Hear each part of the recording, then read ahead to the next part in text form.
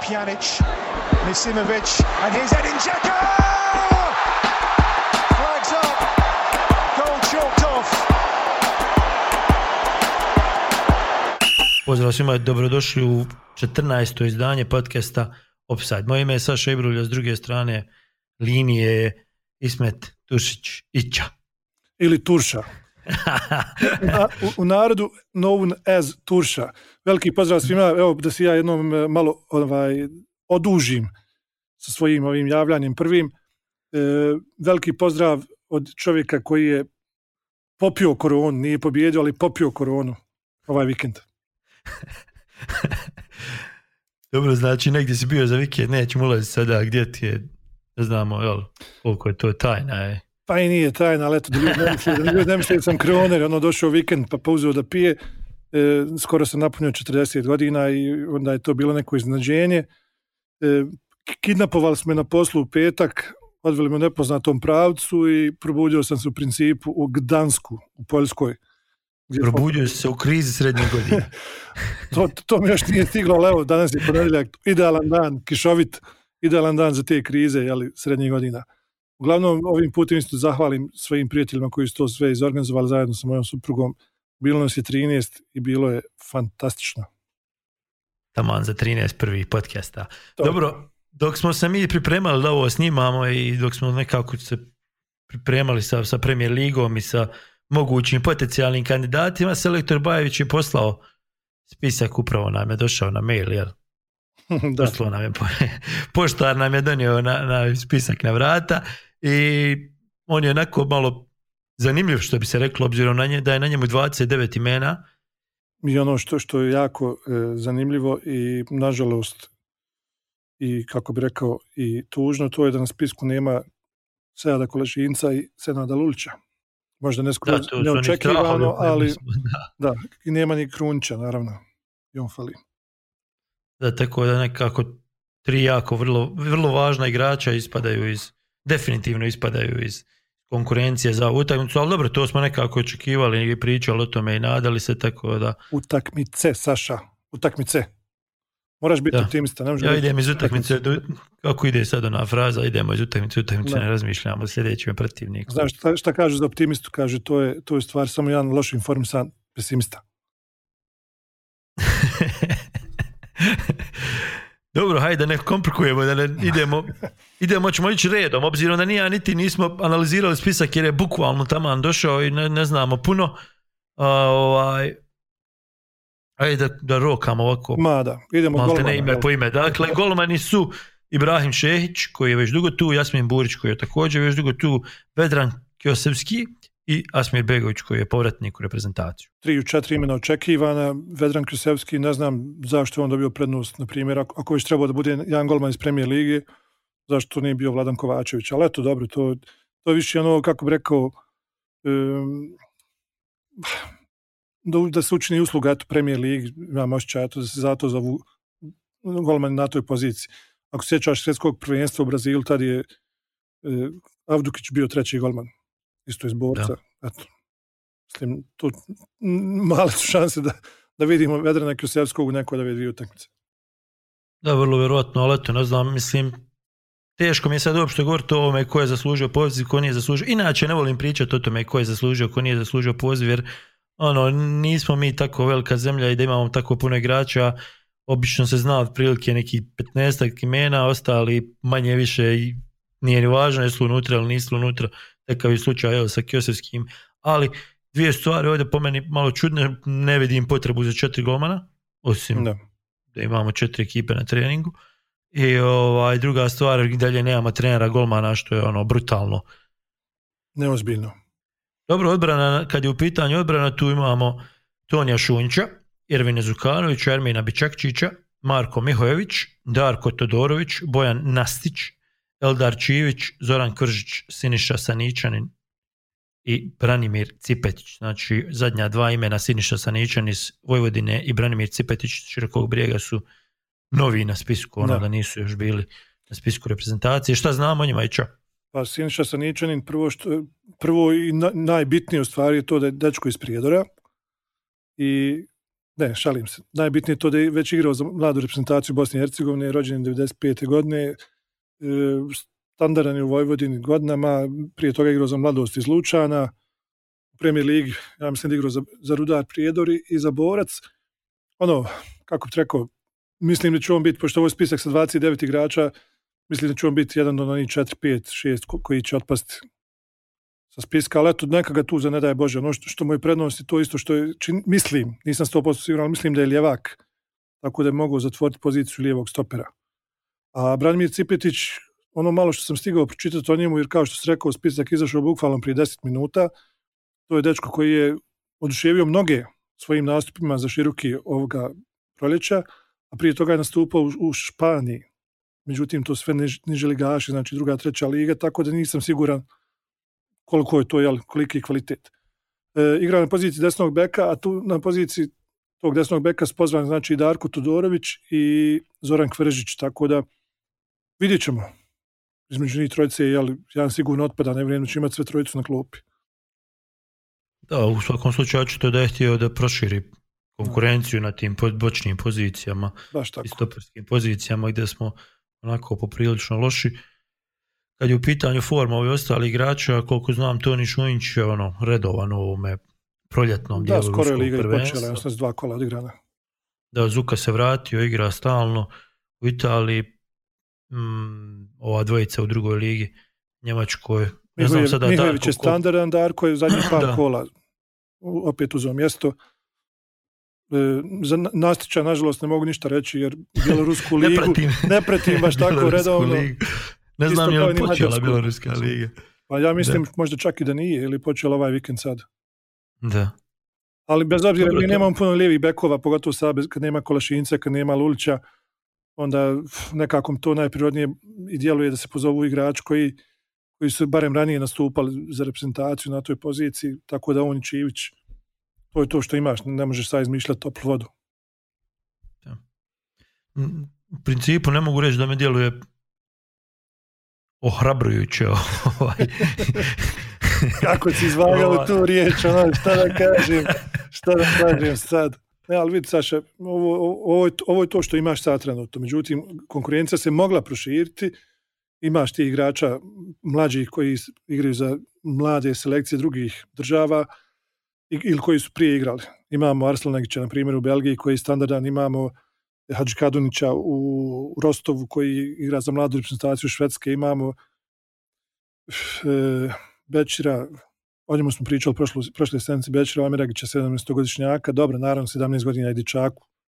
Vjerovatno nije još taj level da uđe da igra od prvi 11, ovako 2 važne utakmice. Ali postoji ta mogućnost da se radi na tim nekim imenima, jer kao što sam kažeš, ovaj spisak, odnosno ova zadnja linija, svaka čast svakome, međutim, ima ovdje imena čiji je pik iza njih, što se kaže, znači njihov vrhunac karijere iza njih, a ovi mlađi što nadolaze, koji bi trebali da nadođu, su neprovjereni. Marko Mihojević, svaka čast, isto kao Siniša Saničanin, međutim 24-25 godina njima vrte se Cvajta, prva liga Srbije. Ne znam baš da je to taj nivo, a imaš igrače koji su barem potencijalni reprezentativci, a ništa ne radiš na njihovom dovođenju. Dobro, jako važna je stvar isto reći da 31. marta reprezentacija, U21 reprezentacija igra sa Belgijom, tako da ne znamo koliko je u stvari selektor Bajević pričao sa novim selektorom Starčevićem, koji je 3 dana star selektor, tako da vrlo vjerojatno će biti tu promjena koji će igrači igrati kod njega i kako će to sve razvijati u narednih 20 dana. Dobro, ajmo dalje na vezni red. Njega započinjemo sa Pjanićem, koji je igrač od kojeg sve počinje, pretpostavljamo u ovoj reprezentaciji. Onda Muhamed Bešić, Gojko Cimirot, Haris Duljević, Amer Gojak, Deni Milošević, Stjepan Lončar, Amar Rahmanović i Anel Šabanađević. Znači, i ovdje imamo dvojicu novih imena, ako se ne varam, to su Rahmanović i Šabanađević. Da. Pa vidi, Amar Rahmanović, mi smo prije prvog kola ovoga proljetnog dijela Premier lige, pričali smo o tome kako će trener Vinko Marinović uklopiti Rahmanovića sa Sušićem i Musteda Nagićem. i uklopio je tako što je ovu dvojicu malte ne ostavio po strani, a Rahmanović mu igra svaku utakmicu i to igra na jako visokom nivou. Znači, ako ništa, barem je to pokazatelj da ima dobro samopouzdanje, da je u dobroj formi, pa eto, što da ne. Tu fali, barem meni fali jedan Vrančić, možda i čak Heradinović, ali dobro. Definitivno fali Mario Vrančić, po meni on morao biti, pogotovo na ovako širokom spisku 29 igrača, je morao biti Mario Vrančić. I sa ovakvom konkurencijom. I sa ovakvom konkurencijom mislim da je to baš fail.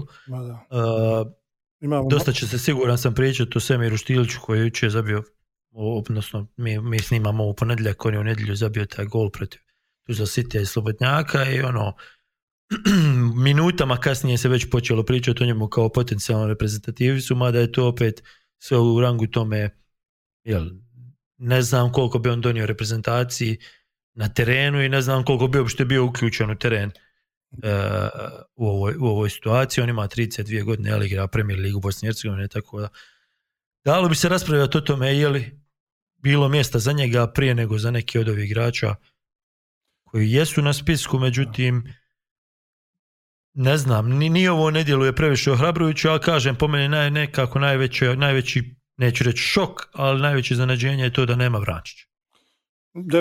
Definitivno, pogotovo s obzirom da imaš jednog Bešća koji na tribinama, evo, zadnjih koliko, 3 sedmice, 4 u Sheffieldu, imaš Duljevića koji također na tribinama u Francuskoj, Amira Gojaka koji nije standardan u Dinamu, Stjepana Lončara koji igra u Rijeci. Sad, i ne igra baš dobro. Da, baš tako Rijeka kao tim jako loše djeluje ovo proljeće. Anil Šabanađević isto, on je in and out u Ajeku. Tako da, ne znam. U principu je najveće iznenađenje na ovom spisku. Mislim, Rahmanović je manje više, nije se pričalo o njemu iznenađenje, ali Rahmanović je to zaslužio zbog dvije stvari. Prva je to da je ključni igrač Sarajeva, a Sarajevo je prvo na tabeli u Premier Ligi, i onda ono što si govorio za golmana, da je to jedan od načina da malo promovišeš ligu, da ti unutra budu najbolji igrači, ali opet to je argument za Štilića, tako da nisam siguran.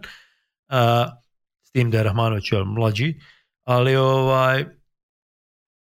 otprilike to je to, ne znam, Šabanađević ne bi rekao da je privukao ogromnu pažnju u Grčkoj, nije nešto dominirao ni kod nas u ligi, mislim, jako dobar igrač, jako zanimljiv igrač, ali igrač za kojeg nisam siguran da će donijeti neku prevagu i nisam uopšte siguran da će biti ta 22. S tim, da moram uzeti u obzir da je on u Ajeku, tamo gdje je Duško domaći, on ga je, vjerovatno jako puno gledao, puno više nego što smo gledali IT, možda on ima možda je nešto vidio više nego što smo vidjeli IT, ali eto, u svakom slučaju je najveće iznenađenje na ovom spisku veznih igrača. Da, to je to otprilike što se tiče veznjaka. U napadu imamo, među pozvanima imamo Edina Džeku, Edina Višću, Armina Hodžića, Smajla Prevljaka, Luku Menala i Miroslava Stevanovića. Jej! Znači, Mića je upao. Da, Mića i Višća, bit će to kombinacija. Zanimljivo je da nema Ermedina Demirovića, iako se dosta priča o njemu, ali pretpostavljam da će on biti u mladoj reprezentaciji za tu utakmicu.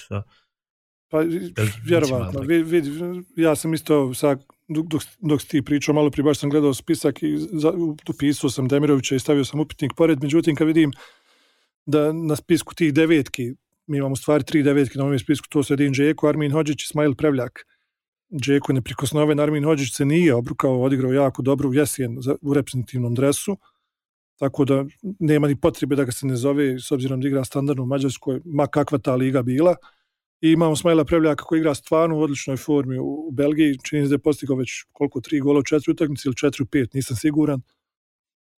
Onda zvati Demirovića na to da bude 4. taj neki centarfor, a ti igraš samo sa jedinim napadačem. Da, igraš sa Belgijom. Igraš sa Belgijom, tako da mislim mora neko biti tamo, jel? Da. A opet ono što smo govorili na početku nije da će ni jedan ni drugi ili treći biti u nekoj konkurenciji da skine Džeku sa prvog špica ili da, baš tako. Prilike se zna kako to izgleda, tako da mislim da nije ni važno sada, niti ima potrebe sada nešto gaziti i raspravljati o tome jednom, isto ko što nema potrebe raspravljati o tom jednom gore u veznom redu ili jednom odbrani. hoću reći, ono što sam rekao na početku, nema baš pretjerano smisla komentarisati kad nam je onako bazen igrača tako mali da čisto da ponovim tu rečenicu koju ponavljam vas. 14. put, 14 epizoda, da se ne bi slučajno zaboravilo i preknuo taj niz. Ono što meni fali, daleko od toga da su selektori ovdje pogriješili, nego ono što meni fali Mizet Hajrović.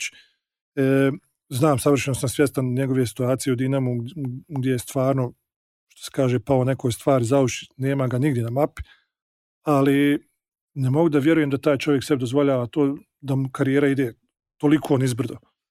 Šta radi on? Nejasno mi je totalno. Jer on kad igra, kad je u formi, znači kad je u takmičarskoj formi, to je čovjek kubica, razumiješ, to je čovjek koji odlučuje ovakve utakmice kao što su protiv Sjeverne Irske i ta druga, protiv Irske ili Slovačke. Ne mogu da vjerujem da je sebi dozvolio da ga nema u Dinamu.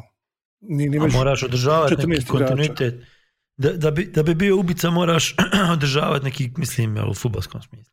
Da. Moraš održavati neki kontinuitet igara, moraš održavati kontinuitet profesionalnog života i moraš se držati nekih osnovnih stvari da bi bio unutra. Da. A on očigledno ima problema. A on očigledno nije 100% unutra i nije nikad bio 100% unutra, jer znaš, nisam ja ljubitelj te priče, tih igrača koji zna sjevnuti, zna eksplodirati, zna eksplodirati, ali to je, možda će eksplodirati, možda neće eksplodirati. Da.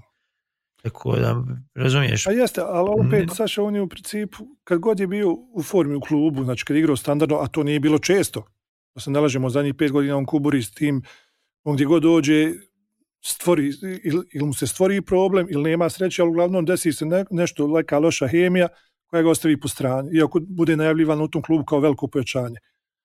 Ali to dovoljno govori o njegovom karakteru. Pa to je vjerovatno to, ja kažem, ne poznajem čovjeka. Hemija se ne raspada sa svakim tek tako. Hemija se raspada. Ne mogu biti svi drugi krivi, a ne on, razumijem. Jedno mogu drugi biti krivi. Da. Pa možda i 2 put mogu drugi biti, a svaki put...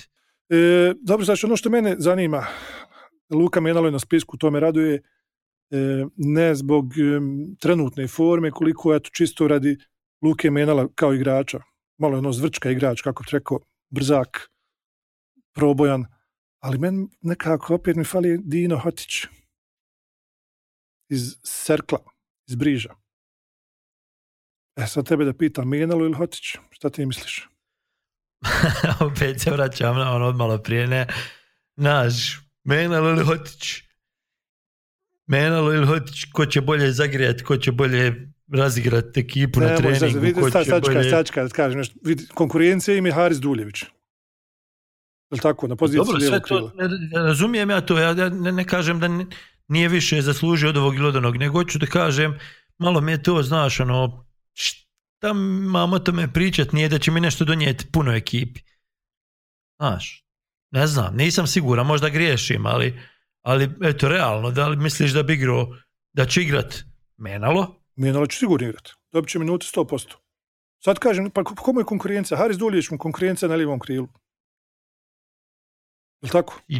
I dalje ne mislim da će dobiti prednost Menalo. Prvo imaš onu priču koju je govorio selektor da će mu na prvom mjestu biti iskustvo. Luka Menalo nema iskustva. I onda s druge strane imaš Duljevića koji ne igra, ali ima nekakav renome u reprezentaciji, da tako kažem. Neću reći da je zaslužan renome, ne bi da ulazim sad u to, ti ćemo predaleko.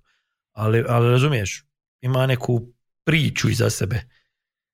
Pa ima, mislim, Duljević isto malo koji Hajrović, on u reprezentaciji rijetko kad podbaci, da se ne lažemo. Duljevićeva karijera kad se mjerila samo po njegovim reprezentativnim nastupima, mogla bi se nazvati i relativno uspješnom. Mislim, ovako nije loša karijera, ali daleko od toga da je napravio, da stavio neki trag u tim nekim evropskim okvirima. Mislim, Dinamo Dresden sad ni u jednoj ni u drugoj ekipi nije bio standardan. Dobro, šta misliš, kakve će reakcije biti u javnosti sad na sve ovo? Pa sigurno će se diskutovati imena poput Šabanovića, Rahmanovića, Kšesevskog, vjerovatno će se spomenuti. Štilića. Da, to se htio da kažem, spomenut će se i ovi koji nisu na spisku, kao što je, na primjer, Demirović, Štilić, pa možda i Hotić, čak, mada je Hotić malo i stihijski upao u tu reprezentaciju, pred kraj dao je taj gol protiv Lichtensteina, protiv koga, ali tako da nije baš ostavio neki toliki trag. Sigurno će biti reakcija i na Sanića, na Nastića, međutim, ljudi moji, to je to. Ne znam, eto, ja volio, mislim, sigurno mi imamo fantastičnu grupu na Facebooku koja se zove Podcast Offside, gdje ima strašno pametni ljudi i ljudi koji su, ovo mi je film ovako koji mi dosta su zagrizli ovaj svijet fudbala, našeg fudbala, znači bosansko-hercegovačkog, tako da sigurno će tu biti dobre diskusije, tako da jedva čekam da to krene sve, znači u idućih par sati možemo očekivati prve reakcije i neke ozbiljne diskusije. Sigurno će tu biti još imena koja smo ja i ti možda sad zaboravili spomenuti, jer ovo sve na brzaka rađeno. Da. S obzirom da smo spisak dobili bukvalno u krilo 10 minuta prije što smo počeli snimati. Da. U suštini, ako moram podvući crtu i reći nekakav, kad me natjerali da kažem nekakav opšti utisak, to je da spisak izgleda onako kako bi očekivali, da neki velikih pluseva i minusa nisam ni očekivao, niti može biti, obzirom da nemamo mi takav izbor igrača.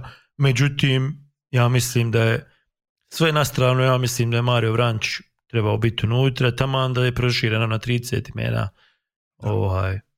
Sada, je li neko treba ispast, nije neko treba ispast, je li Štila treba upast umjesto nekoga ako već ide na iskustvo i ako ti treba neko da uskoči. Mada opet ono što smo mi nekad ranije pričali, ne znam koliko bi nam donio na terenu i za puno igrača to važi, ne znam koliko bi nam donio na terenu, ali sad je to lijevo, desno, gore, dole u milimetre bukvalno, ali mislim da je Vrančić trebao biti unutra. Slažem se 100%, isto tako smatram da se moralo poraditi na imenima poput Arslanagića, Hadžikadonića, iako za Arslanagića čini mi se pomoćnik selektora Bajevića Rusmir Cviko rekao kao u smislu da Dino i njegov otac moraju da se odluče za koga će da igraju. Sad je to, znaš šta, ima jako puno tih imena i kad bi se sad ulazilo u to, bilo bi malo prekomplikovano naš. Ipak je ono što smo govorili, ovo je spisak za ove dvije utakmice, nadamo se, da ne bude da sam ja vas da negativec. Bravo. Spisak za Sjevernu Irsku i za sljedeću utakmicu i to je to, onda ćemo vidjeti šta i kako dalje. Nama sad treba da dobijemo ove dvije utakmice i da se plasiramo dalje. Sada, boriti se da dovedeš nekoga ako ima 17, 18, 20 nije važno i koji će ti biti budućnost da bi ti opet presjedio na tribinama. Ne znam koliko se to može nabijati na nos ovom selektoru i ovoj njegovoj garnituri ljudi, jer su tu koliko? Mada, par mjeseci, mada. I možda će i otići za 20 dana, ne daj Bože, ali eto, možda će i otići za 20 dana, tako da mislim da bespredmetno je raspravljati jesu li trebali kopati ovoga, kopati onoga, izvlačiti ovoga i ok, možda se to moglo raditi, ali to u principu nije posao ovoga stručnog štaba, jer je ovo stručni štab koji je ad hoc, koji je VD maltene. De Franco de Jure, jel?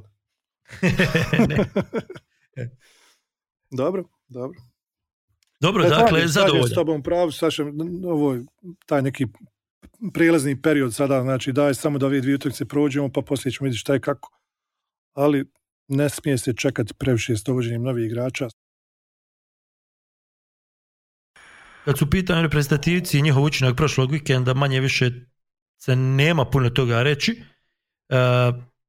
Barem kad su ovi sa spiska u pitanju, jel? Da. Pošto je puno je na klupama i puno je na tribinama, ali hajde da ne idemo, ne budemo negativni. Jedna stvar koja pričali smo njoj prošli put i koja je sad već očito da će jako utjecati na razvoj situacije u reprezentaciji, razvoj situacije u baražu i generalno formu igrača, ne samo naše reprezentacije, nego čitav u Evropi, je i koronavirus.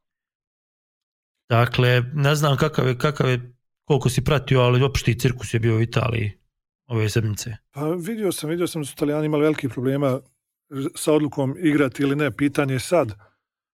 Imali su, ako sam dobro shvatio, na neki sat vremena prije početka utakmice, prvi utakmice koja je bila, čini mi se, Parma Spal. Da.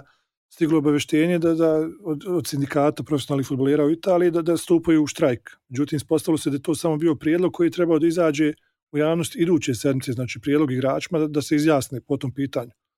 Međutim, Italijani, ali njihovi ti savezi to sve imaju par doušnika isto koji naš fudbalski savez, pa iz njih curi sve živo, doveli su situaciju da napravi totalnu pometnju i bilo je bukvalno, znači na 45 minuta prije utakmice je rečeno ne igra se, ljudi se počelo oblačiti, tuširati, sređivati frizure, vezati kravate, da bi im onda rekli savez, halo momci, ipak se igra. I odigralo se ovo kolo nekako navrat na nos, bez publike, bez ičega, i to je sve izgledalo onako dosta nakaradno. Ne znam. Da. Što se tiče naših igrača, malo lošija situacija nego inače, obzirom da je Pjanić, nećemo reći skupio mjesto u startnji 11, jer rotacija je puno utakmica, međutim nije igrao u ovom derbiju protiv Intera, s druge strane nije ni Zukanović igrao protiv Parme, zato je Asmir Begović imao svoj prvi start za Milan i prvi put je uživo mogao gledati kako je loša odbrana Milana. Stvarno su primili neke, mislim, sad da ne ulazimo u tu priču o Milanu i koliko loše igraju, ali koliko lošu ekipu imaju, ali važno je reći da nije mogao ništa kod golova. Odbrana na nivou mladosti doboje iz kaknja, bez da vrijeđam naše premijerligaše, znači. Taj nivo. Znači da nisi gledao mladost, dobro su se branili. Gledao sam mladost, a pričat ćemo o tome poslije. Čućeš ti. I to otprilike je to, jel? Pa dobro, Saša, znaš šta, evo, zaboravili smo, malo prije kad smo pričali o našim reprezentativcima, zaboravili smo spomenuti Matu Jajala, koji je odigrao 70 minuta za Udineze protiv Fiorentine 0-0. Njega nema na spisku, znači jedan od rijetkih standardnih igrača koji, naših potencijalnih reprezentativaca u Italiji, a koji eto nije našao svoje mjesto tu. Opet ne znam zašto trebate takav igrač, trebate iskustvo. Dobro, znači u Italiji cirkus Colorado, u Švicarskoj se ne igra nikako. No. I nekako moja poenta čitave ove priče, zbog čega sam počeo pričati o tome, je činjenica da će ovo sve jako utjecati na formu reprezentativaca i naši sjevernirci su tu možda malo u prednosti, obzirom da svi igraju u Engleskoj, u nižim ligama većinom, ili barem na otoku najmanju ruku, i gdje se i dalje normalno igra, međutim još su 2 sedmice, jel tako, do utakmice, ako se ne varam, odnosno do okupljanja. Da, 23. marta je okupljanje, 2 sedmice točno. Da, znači još 2 sedmice i kako sad stvari stoje s virusom, rekli smo da nećemo pričati o tome jer nismo epidemiolozi. Nismo doktori. Nismo to, ne znam kako si to rekao, ali nismo. Nećemo da lupamo dovoljno što lupamo o sportu i o fudbalu, nema potrebe da još lupamo o virusima i kako se oni razvijaju i kako se boriti s njima, međutim kako sad stvari stoje i dalje, još uvijek to nije dostiglo nekakav vrhunac i još uvijek se može desiti jako puno toga. UEFA ne reaguje, to je jako važno reći u ovom trenutku, UEFA ne reaguje, igraju se normalne utakmice, apsolutno ne spominju ni jednoj riječi, ni jednom riječju ne spominju koronavirus niti šta bi se moglo desiti. Sada, kako rekao, 2 sedmice su do okupljanja i šta će biti, recimo Asmir Begović živi u Lombardiji koje do 4. aprila ne bi trebalo da napušta po ovome sada što piše. Šta to znači? Da, karantin znači do 4. aprila i samim tim ne znam šta će ga staviti na neke posebne pretrage prije nego što izađe, u stvari da li će smjeti izaći uopšte odatle, ne znam. Mislim, čitava ta priča o karantinu tih dijelova Italije onako, znaš, smiješna, jer u nedjelju je proglašen karantin valjda u rano ujutru, ali u nedjelju je sasvim normalno radio aerodrom, odnosno sva 3 aerodroma u Milanu. Tako je da, do 6, kaže do 6 rade restorani, poslije 6 ne rade restorani. A dobro, sad što aerodrom, da su mu podlaci, a ne virus. Više će nama korona donijeti štete nego i Ircima, to si sam rekao. To hoću da kažem, definitivno je tako. Napravit će nam problem i već nam pravi problem. Eto, sve što si ti naveo, to će sve utjecati definitivno, a s obzirom kako smo mi lako prilagodljivi na te stvari, kako mi to brzo hendlamo, znači kako mi brzo uliječimo u ta rješenja, nalazimo, daj Bože da dođu i Begović i Stevanović na okupljanje 23. Zaključimo nekako u priču o reprezentaciji, imamo konačno spisak. Jeste. Znamo u kakvoj je formi reprezentativci, u kakvoj su formi, čak od prilike znamo možda i kako će izgledati ekipa ako se bude igrao u nekim sistemima, ako ne bude pravio Bajević neko baš veliko iznenađenje sa sistemom, ali dobro, o tome ćemo kad bliže budemo utakmici. Jedina stvar koju u ovom trenutku ne znamo je hoće li se utakmica igrati. Biće nekako, rekli smo, lako ćemo. Ozbiljna je priča kad je Premier Liga u pitanju, obzirom da je završila 2/3 prvenstva ili regularni dio prvenstva. Možemo li to nazvati regularni dio prvenstva, obzirom da nema play-offa? Ne znam, pošto je kod nas malo šta regularno bilo u ovome kolu, tako da... Dobro, ajde da probamo izdvojiti derbi kola. Šta je po tebi derbi kola onaj? Pa vidi, ako ćemo gledati geografski položaj, onda je to Široki Zrinski bio, jel? Ako ćemo gledati podobno, to bi bilo vjerovatno Sloboda Čelik, a ako ćemo gledati nakon Odsica, to je Veleš Borac. Ajmo mi početi sa nekako najvažnijom utakmicom, sigurno kad je u pitanju opstanak, može li tako, odnosno ostanak u ligi? Može. Da krenemo iz Tuzle, ne znam koliko si uspio vidjeti od te utakmice. Pa, bilo je blatnjavo. Znaš šta, jedna stvar koja je tu, koja se mora onako na početku po meni reći, ta da je utakmica bila odlična. Ako uzmeš, ako staviš u kontekst na kakvom se terenu igralo i pod kakvim pritiskom su jedni i drugi igrali i u kontekst njihove trenutne forme, ja mislim da Sloboda nije dobila 13 utakmica, ili tako nešto? Da. I u kontekst borbe za ostanak i u kontekst realno slabe kvalitete obe ekipe, mislim da je utakmica bila jako dobra. Ja sam tu utakmicu pogledao onako kako je najbolje gledati, pogotovo našu ligu, znaš, u snimku, pa onda lagano preskačeš mrtve dijelove. Periode. Mislim, nije to zbog Slobode i Čelika, nego čisto zbog, ja jednostavno nemam vremena da pogledam sve što trebam pogledati, onda sjedim i skraćujem sam sebi utakmice. Ali moram priznati da me je Sloboda pozitivno iznenadila kako je odigrala, pogotovo prvo poluvrijeme. Ali ekipa je izgledala jako dobro. Pa jeste, ima tu naravno zasluge i Gradimira Crnogorca i ne treba oduzeti Slobodu. I 10 trenera prije njega. Ne treba oduzeti Slobodu to da se odigrao stvarno pristojnu utakmicu, ali isto tako ne smije zaboraviti da je Čelik došao u Tuzlu bez Horića i bez Mahmutovića, znači dva jako iskusna igrača za koje me nepojmljivo da ti njih ostaviš sa strane, ne znam šta da su radili. Mislim. Dok sam gledao tu utakmicu, često mi je pao na pamet trener Čelika, kako se zove, Umit Ozat, da. Koji konstantno ističe to da bi on bio prvi ili drugi s ovom ekipom, samo da ga puste. Međutim, način na koji su primili prvi gol je kriminalac.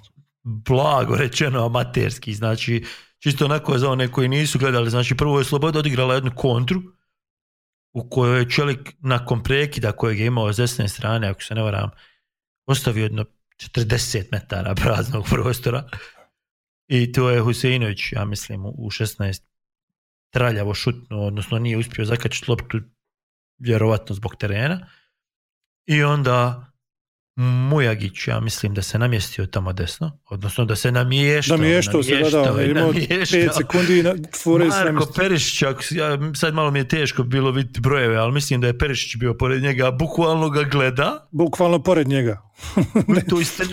tu istrčava još jedan igrač iz 16-terca, mislim da je to bio Egri ili kako se zove Volkan, nešto. Znači, bukvalno išeta iz 16 i priđe Perišiću, ali nekako mu pomogao, nego čisto valjda kako imao bolji pogled na centar. I onda Zeljković, koji valjda nije stopera, ali hajde, ovdje igrao stopera, pusti Bekića bukvalno da čušne loptu, majstorski ugod. Tako da mislim da takav gol ne primaš ako si ozbiljna ekipa. Pogotovo ne u ovakvoj utakmici, ne u utakmici pred protivnika koji nije dobio 13 utakmica. Ali hoću da kažem još jednom da je Sloboda bila izuzetno agresivna, izuzetno otvorena, izuzetno, vidio se da imaju neke mehanizme u igri da se nešto dešava, da to nije slučajno, da to nije samo na trku, na borbu, i pored činjenice da je teren bio užasan, i pored činjenice da se na kraju to izbalansiralo, ipak mi je djelovalo kao da je Sloboda barem u tih 71 minuta u potpunoj kontroli nad utakmicom. Onda je došla ta izmjena Bekića, mislim da je izvukao Bekića Crnogorac, odmah su primili gol i onda se Sloboda nekako povukla i onda smo gledali ono što sam ja očekivao da ćemo gledati 90 minuta tap, napucavaj, a i dobro, mislim i teren je bio katastrofa i ulog ogroman, tako da, ali moram još jednom da ponovim da sam pozitivno iznenađen kako je izgledala Sloboda prije svega i generalno utakmica obzirom na sve to što je okružuje. Ovo je baš čitav taj ambijent tušnja koji ono upola građevina, upola arheološko nalazište, upola sportski teren, ne znam. Znaš, ono, čitava ta ambijent nikako nije prilagođen modernom fudbalu kako gledamo u Ligi prvaka, ne mislim na to, nego modernom fudbalu koji gledamo kod nas bar.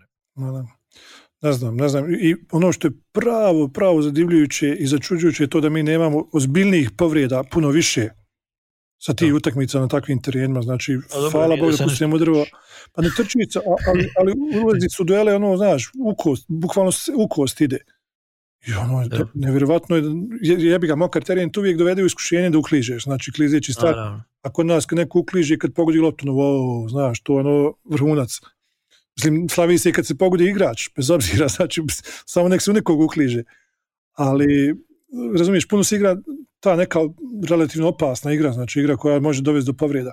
I stvarno, za divno čudo mi nemamo toliki broj povreda s obzirom po kakvim oranicama se igra. To je Trebalo uopšte govori da je opet napravio problem. Trebalo uopšte govori da je problem opet napravio trener Čolika, koji u stvari nije trener Čolika. Majko draga. Ja znam šta da ga preskočimo ovaj put. A ne, dobro, možemo samo kratko reći da je istiran iz svečane lože jer je polijevao vodom navijače Slobode koji su ga po njegovom mišljenju provocirali i da je došao u sukob s policajcima, da bi onda poslije na preskonferenciji sa njim istim gospodinom prevodiocem koji je bio i pomoćni trener glavni trener neko vrijeme rekao kao šta ću ja, policija me gurala, ja sam njih gurao, šta? Imamo mi neku zaštitu, on nešto nedodirljivi, ono, kao. Je li mislio zvati ovaj? Je li prijetio predsjednikom, ne? Umite, on s policija, nije nemoj dirati. Ja da su isto obukli, ali vjerujem da to nešto znači, kad su isto obučeni, nemoj i čačkat, pusti ih.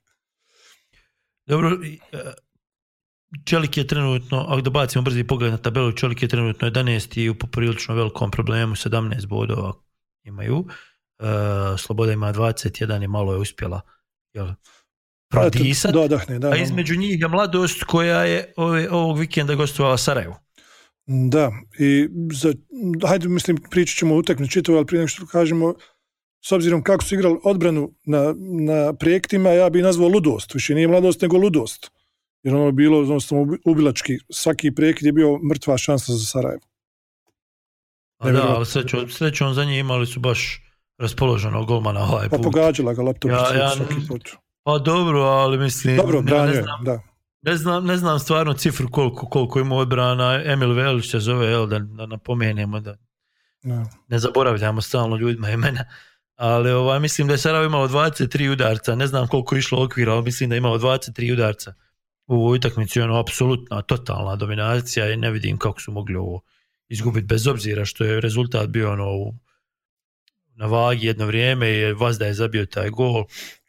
Lijep gol. Kad smo već kod toga, Kovačević još jedan gol iz daljine, nekako imam osjećaj da je malo prerano prehajpan. Jeste. Pa imao si Saša situaciju, oni koji izgledali utakmicu koji nisu mogu naći highlightse, opet da pohvalim ekipu, zovu se 1946.ba. Znači bio sam prošli put sa neko 1921, ali ovi se zovu 1946 na YouTube-u i uvijek prave klipove s utakmica FK Sarajeva. I odmah na tom klipu prva lopta, znači Mladost kreće s centra, vraća se na stopera, stoper šalje dubinsku loptu i odmah nesporazum Salčina i Kovačevića kojem ispada lopta. Znači dolazi se u situaciju da go ostane prazan. Nego samo je to mrtva sreća da igrač Mladost to nisu pratili. Uglavnom Sarajevo sasvim zasluženo, mislim, nakon ova 3 kola koliko se već igralo u nastavku, daleko najbolje odigrali i mislim da sasvim zaslužena rutinska pobjeda nad Mladosti koja će u borbu za ostanak. Ja. Kad smo kod toga, da nam opet ne bi pobjegla vijest, upravo je, barem tako Sport piše, Adnan Zildžović napustio klupu Zvijezde 0-9. Ono što je sa Sarajevom jako dobro ovoga proljeća, to su ti blokovi, znači lijevo Đani Salčini, Ivan Jukić, a desno Dušan Hodžić i Benjamin Tatar. Tatar koji je postigao svoj 4. gol u ove 3 utakmice proljetnog dijela i koji je, by the way, prošle sedmice postao i otac prvi put, tako da mu ovom prilikom čestitamo. I želimo da ga zaobiđu podočnjaci koji nas obične smrtnike, roditelji male djece. Željo je dobio u nedjelju na, može se reći, otvaranju nove tribine, evo. Novog krova, stare nove tribine. Dobio je Tuzu City sa 1-0 gol. Štilić pogađa 1-0. Znači, za one koji nisu vidjeli, Semir Štilić je izveo slobodnjak sa neki koliko, možda 25-6 metara i preko zida, tup, neobranjivo. Gol koji, by the way, izvim Saša što te prekidam, gol koji se može pogledati na našem fan page-u podcast Topside na Facebooku. Izvini, to je samo mala parenteza bila. Trebamo forsirati taj page, tako su nam rekli. Da trebamo, lajkajte nas, jebi ga, nemojte nas samo slušati, lajkajte i subscribe-ajte i svašta nešto. Sve radite. Ja. Dobro, da se vratimo Želji, nemoj bit će da smo palimo ovo za Sarajevo, pa ćemo biti. Jesi gledao ti tu utakmicu uopšte? Kako ti se to činilo? Gledao sam drugo polovrijeme u kompletu, prvo onako malo sporadično i ti si rekao da mi stalno hvalimo Sarajevo. Jedan od ljudi koji su pohvalili željezničari, upravo Elvir Baljić, trener Tuzle City, koji nakon utakmice ispao veliki džentlmen, rekao između ostalog da je Željo najjači tim u Premier Ligi ove sezone. Tako da to je malo lila. Diskutabilno, da, ali nije ni daleko od istine. Ovako, na kraju krajeva za 2 sedmice ćemo to znati, jer tad se igra taj treći sarajevski derbi koji nam mogu donijeti, ali biti pokazatelj u kojem će pravcu ova sezona da ide i za Želju i za Sarajevo. To prema ovom sada bi trebalo da je 21. ili 22. mart, znači točno prije reprezentativne pauze. Tačno. Igra se na Koševu, po ovim Bergerovim tablicama igra se na Koševu. Inače, u prvom kolu ovom nastavka Sarajevo dočekuje Zvijezdu, znači Sarajevo 2 utakmice kući, Željo čeka Čelik. Da. Dobro, da se vratimo na ovu utakmicu. Željo je puno bolji bio, u principu zaslužuje pobjedu, nemamo se uopšte šta pričat, ali i dalje su nekakvi nekonkretni i na kraju smo vidjeli da Amar Osim bio ne znam smijemo li u podcastu iskoristiti pravu riječ, ali poslovno nadrkan. Pizdio zbog onoga što su napravili njegovi igrači, što nisu zabili, što su uopšte doveli u situaciju da sad mi možemo pričati o nekakvom spornom trenutku u 90. minuti ili koji je već bio. Ali taj sporni trenutak jeste bio sporni trenutak. Jeste definitivno bio sporni trenutak i po mom nekom mišljenju, sad kažem to opet, niti sam sudija, niti sam bio na 17 metara od situacije kao što je sudija bio, ali je za mene čist penal, znači Stefanović ili ko je već u klizu nije dirnuo loptu. Sad druga stvar što ovaj pao isto kao da ga je upucao neku s tribine, ali to... Ja sam nekako utiska da je on prvo mogao dati, da je mogao šutnuti. Da je trebao, on je trebao da završi taj napad. Sad normalno ne znamo ni mi kako je to izgledalo. Druga stvar, isto sam utiska da je bio faul, znači on jeste pao teatralno i smotano i bolje bi bilo da nije nikako padao kako je pao, ali to ništa ne znači jer izgleda da je kontakta bilo. Sad se vraćam na to, izgleda da je kontakta bilo jer imamo samo 1 ili 2 ugla kamere i znaš, teško je reći. Ali vidi, mi moramo reći šta mislimo sada, da li smo naravno, ako me sad pitaš iz ovoga što sam vidio, je li bio penal, čist penal. Znači čist penal iz ovoga što vidim. Ali uvijek se volimo graditi s tim da imamo bukvalno jedan pravi ugao, ostalo.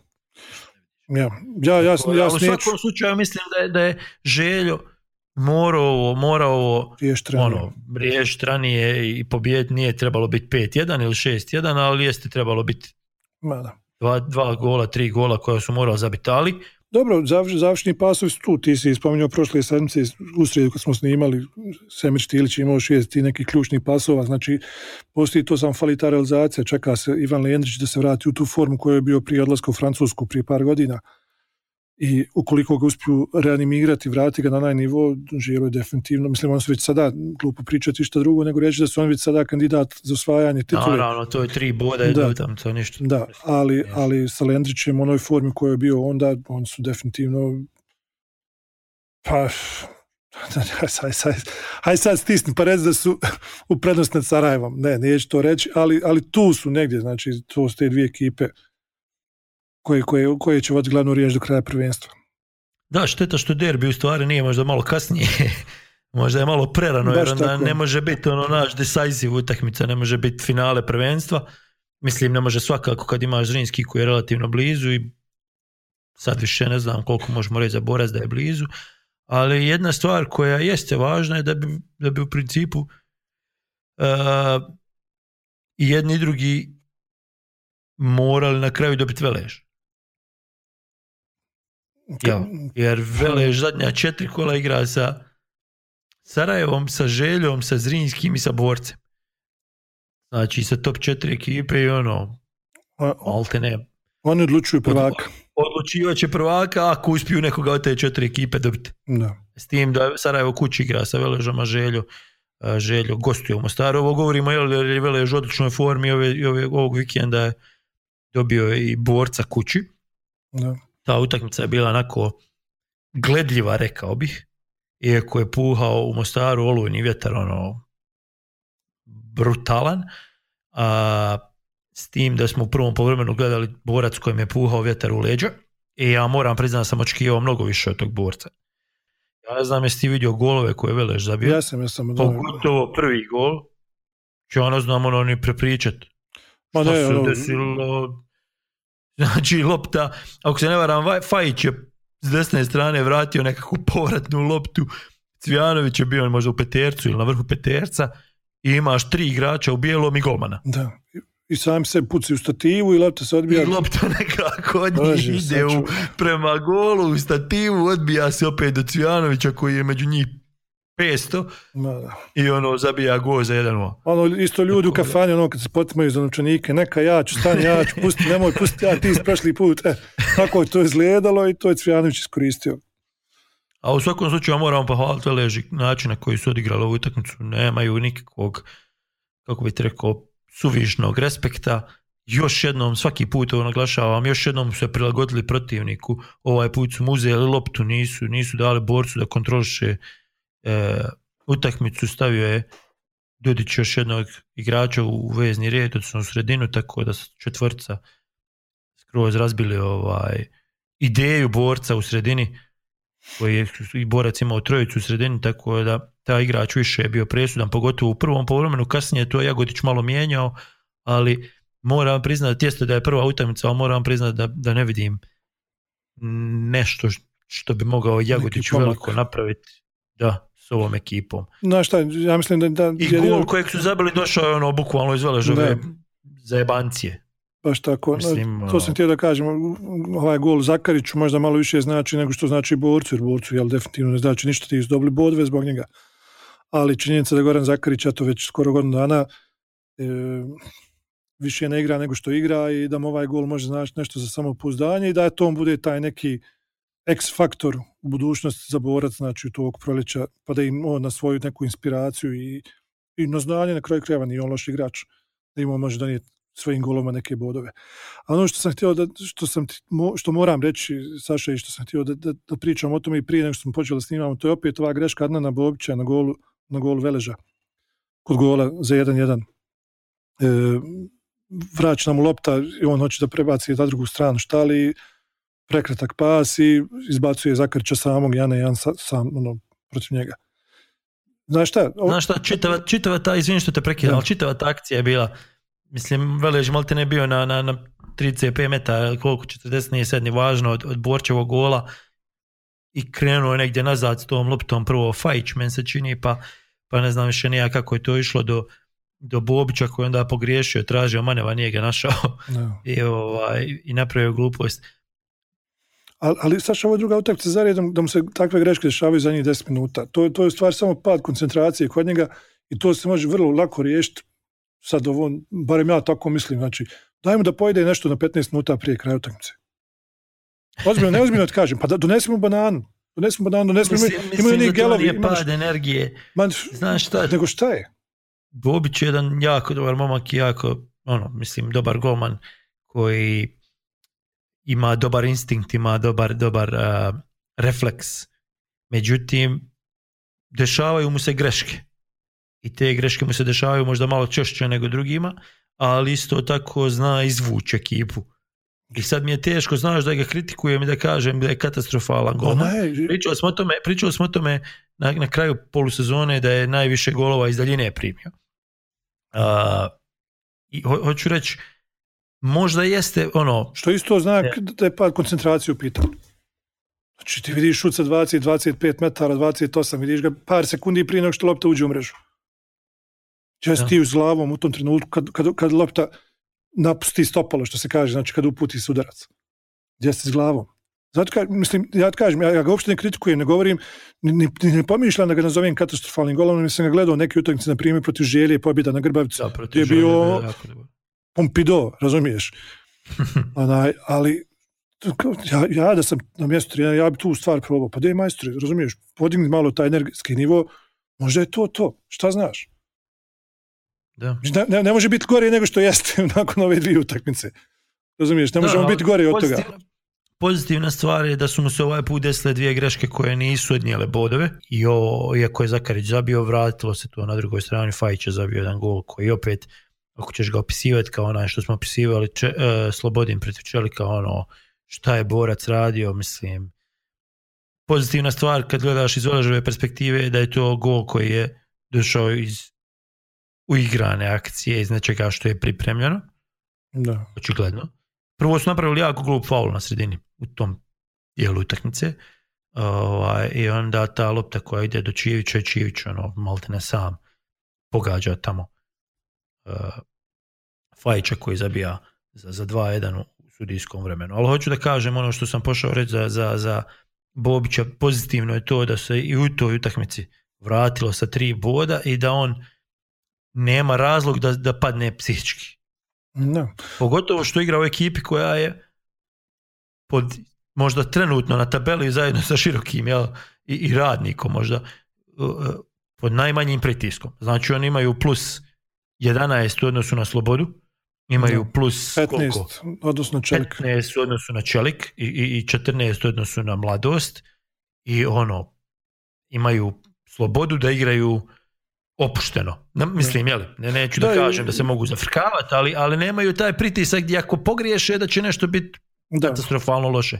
A opet s druge strane, kad pogledaš Velež, što sam htio malo prije da kažem, dosta govori trenutno o izjednačenosti lige. Velež je 8. sa 32 koliko ima, 7. Široki, a Borac je sa 36 na 4. mjestu koje je vrlo lako može voditi u Europu. Da. Znači Velež je na 4 boda u Europi, Široki je na 4 boda od Europe.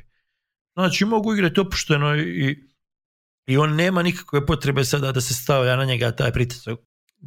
Dobro da se okrenemo šta nam je ostalo još. Ostalo nam je Široki i Zrinski. Široki Brijeg i Zrinski, da. Isto je dosta dobra utakmica. Ja sam vidio samo golove i vidio sam par šansi, ali ono što me oduševilo je onaj stadion, odnosno travnjak u Širokom. U poređenju sa Tušnjem i Koševom to je izgledalo kao da je Primera liga Španije, a ne Premier liga BiH. Sad naravno ima to veze sa klimom, ima to veze sa nepadavinama i padavinama, ali ima sigurno i veze s tim da neko malo bolje čuva ono što ima nego što to neki drugi rade.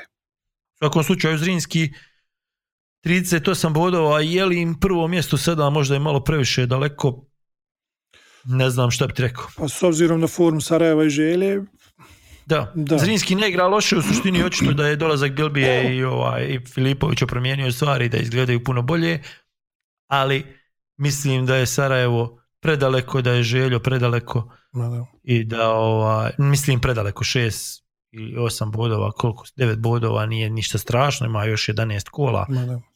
Ali ovako kako sad stvari izgledaju, ne čini mi se da će ove prve dvije ekipe tako lako ispuštati bodove. S jedne strane i s druge strane ne znam je li Zrinski toliko dobar da može garantovati sebi u ovakvoj izjednačenoj ligi da će proći, ne znam, Zenicu ili gdje gostuju još. Mislim da gostuju Želji kome su oni još po ovom novom rasporedu Tuzla City recimo. No. Pa sve zavisi u kojem trenutku budu igrali s tim ekipama, da li te ekipe još uvijek budu imale, da li te ekipe još uvijek budu imali zašto da igraju. Ali pazi, tako je uska, tako je tight liga da svi imaju za nešto, to ono što malo pregovorio, Velež ima zašto igrati ovo smije na tabeli. Da. Znači, imamo Velež da igra za Europu, Široki ima za Europu, Radnik za Europu. Svi dalje mogu biti u igri, jer barem prvi ti nekoliko kola će svi biti u igri. To je to. Zato kažem, na primjer, ako budu igrali protiv, na primjer, lupam protiv Borca za 5 kola, možda je Borac tada na nekoj 6. poziciji, daleko im je Evropa, daleko im ispadanje i onda je to već druga priča. U svakom slučaju, znači 2/3 prvenstva, gotovo je Sarajevo sasvim zasluženo prvo prvenstvo izjednačeno i mislim da imamo što ćemo radovati ovo zadnje. Jes da ima ti problema sa suđenjem i problema sa terenima, ali nadamo se da će to biti bolje. Saša, samo par cifri vezano za Zrinske koje su mi jako zanimljive. To je da su oni u 22 kola do sada primili samo 12 golova, a da su postigli 30.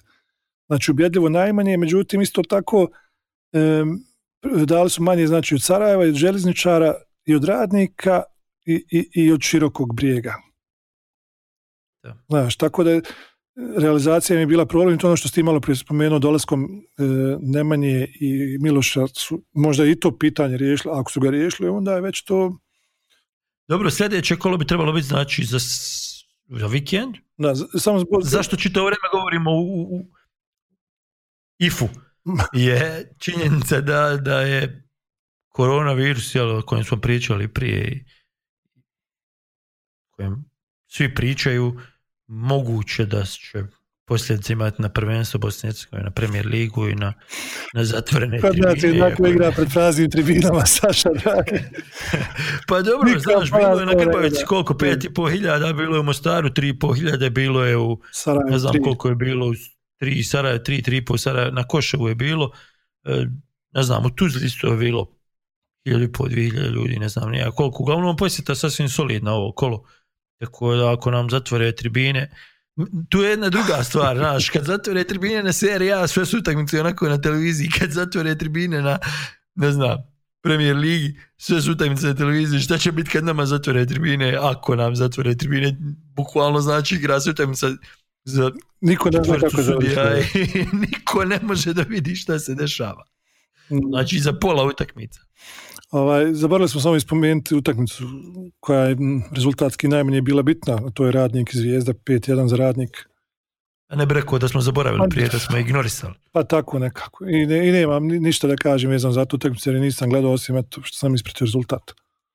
Nema se tu stvarno šta reći. Žao mi je da je tako, dobro bi bilo da ima i 12. ekipa da je unutra, ali znaš šta, oni igraju tako da nije nemoguće da nekoga iznenade, da nekoga šokiraju, što bi se reklo. Ne bi rekao da je nemoguće. Dobro, to je otprilike to, onda ovaj put zaključujemo priču s Premier ligom.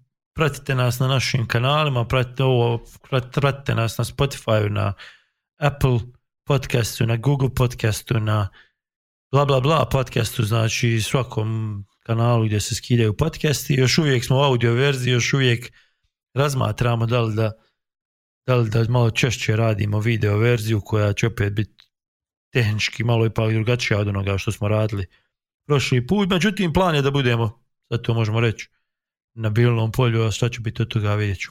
Da, u svakom slučaju bit ćemo u blizini Bilnog polja, odnosno u najgorijem slučaju bit ćemo u blizini Bilnog polja i radit ćemo neke specijale, neke video dodatke, ko zna možda se pojavi kakav dobar intervju s nekim ko nije zaražen koronom. I eto. Pratite reprezentacija BA, naši kolegi iz reprezentacija BA, moram pohvaliti, iako apsolutno nemamo nikakvu povezanost i website plbh.ba koji se bavi isključivo Premier ligom, obzirom da je to jako težak, komplikovan i malo cijenjen posao, bilo bi dobro da bacite pogled i date im neki like ili nešto, obzirom da rade stvarno dobar posao.